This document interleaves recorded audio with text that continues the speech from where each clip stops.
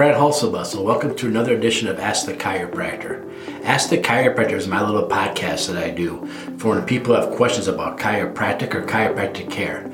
I always feel like you should ask a chiropractor. All too often people will check with their family provider or maybe check with a healthcare physician who's not a chiropractor about going to a chiropractor first. And often we're also warned, don't go to a chiropractor until you talk to your healthcare provider first. And I started this podcast because that's really bad advice. Why is that really bad advice? Because your primary healthcare provider has no education on what chiropractors do or don't do.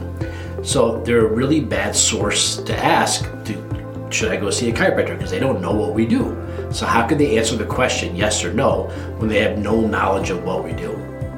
So if you want to go see a chiropractor, you should always ask a chiropractor a question. Just like if you have a question about your teeth, you should always check with your dentist first. I had a little fun with this the other day. I went on to ChatGPT and I said, can chiropractors help lower back pain? And the answer was yes, chiropractors can help with lower back pain, but check with your healthcare provider first. The next question to follow up with that, I asked ChatGPT, does your healthcare provider educated on chiropractic and study chiropractic? And the answer was no, they do not study chiropractic. So then I said, then why would we check with their healthcare provider first? And the answer came back that 1, they can help make sure there's no underlying conditions. 2, they can help with referral systems to get you other doctors if you need to be. And 3, they can discuss different underlying pathologies that might be mimicking this. So then I asked ChatGPT if a chiropractor is educated on answering all 3 of these topics. And ChatGPT said absolutely. So I followed up with them, why bother asking? At that point, ChatGPT apologized to me for having a disagreement. So at that point, I gave up. But my point I'm trying to make is that everyone will tell you to check with somebody other than a chiropractor if you should go to a chiropractor. And I'm here to tell you that chiropractors are pretty knowledgeable about chiropractic. It's just a matter of finding a reputable chiropractor, just like it's the same as finding a reputable healthcare provider or dentist or podiatrist or anybody else you would see. Myself, I am the proud chiropractor of the Rockford Ice Hogs. I have been doing that since 2004, and I'm also a proud graduate of Palmer College of Chiropractic. I am on the International Chiropractic Association. I am the Illinois representative for our state, and I'm also a board member of the Illinois Prairie State Chiropractic Association. And I've had many other job titles over the years and worked with various forms of the colleges and educating the next generation of chiropractors. So today, another question came up about chronic lower back pain. What is it that chiropractors look at differently than medical doctors do when it comes to chronic lower back pain? Well, if you go back a couple episodes on this podcast, you'll see where I talked about stabilization muscles and how important stabilization muscles are. And I think it's really cool that PubMed just released another article. Now, what's PubMed again, real quick? PubMed is one of the best sources to get medical information. So if you're ever searching for something on the internet and you want to get some raw science that no healthcare provider or chiropractor, dentist, or anybody argues with, you go to PubMed. So recently published article on PubMed, it just came out June 2nd of 2023. The article is titled, Lumbar Multifidus Muscle Morphology is Associated with Lower Back Pain Related Pain Duration, Disability, and Leg Pain. It's a cross-sectional study in secondary care. The lead author is Jeffrey R. Cooley. So what does the article talk about? This article talks about the fact that they found multiple people with lower back pain, and then they had MRIs. Now, usually whenever a doctor does an MRI, you get this report. Well, we did an MRI, and it turns out you have a disc bulge. Well, we did an MRI, and it turns out there's a disc issue. Well, we did an MRI, and there's a disc thing going on. Or if you're really lucky, you get both. There's a disc issue and a pinched nerve. Well, you don't have a pinched nerve.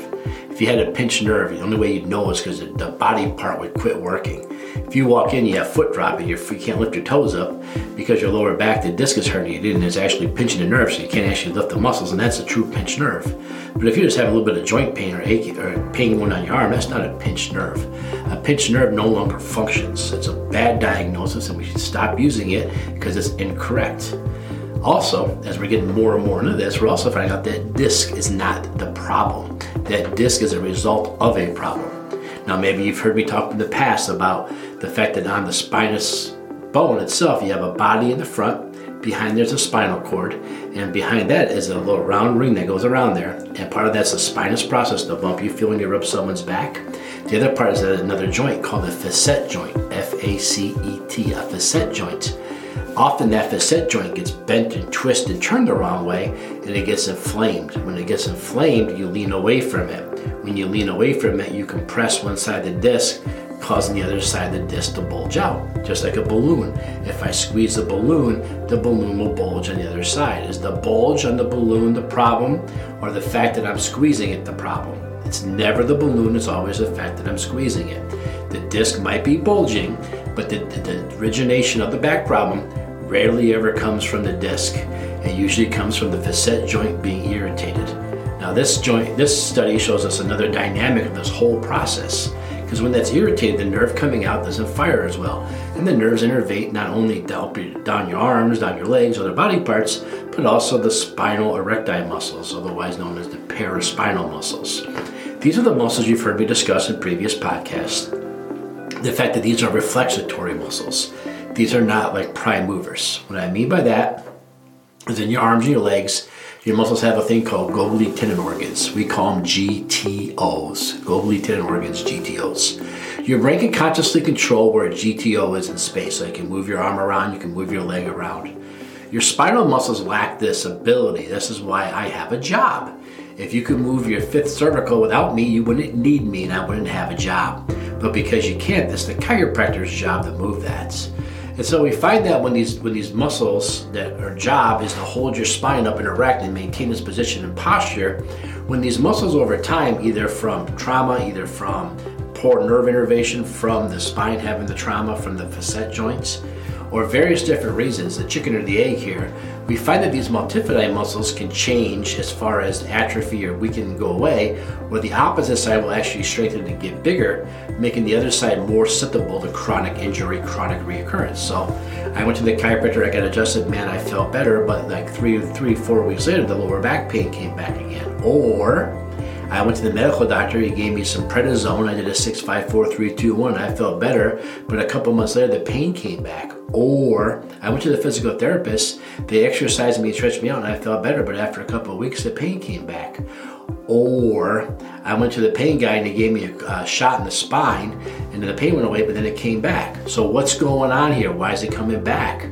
Well, when you talked about the episode before about the stability muscles and the fact their job is to hold the spine in place, and then there was a number of people who had spinal surgery, and after spinal surgery, those who did not improve on their stabilization muscles, those who had a physical therapist who doesn't understand this concept, or a doctor that ignored this concept, their back pain was just as bad before surgery as it was after surgery, okay?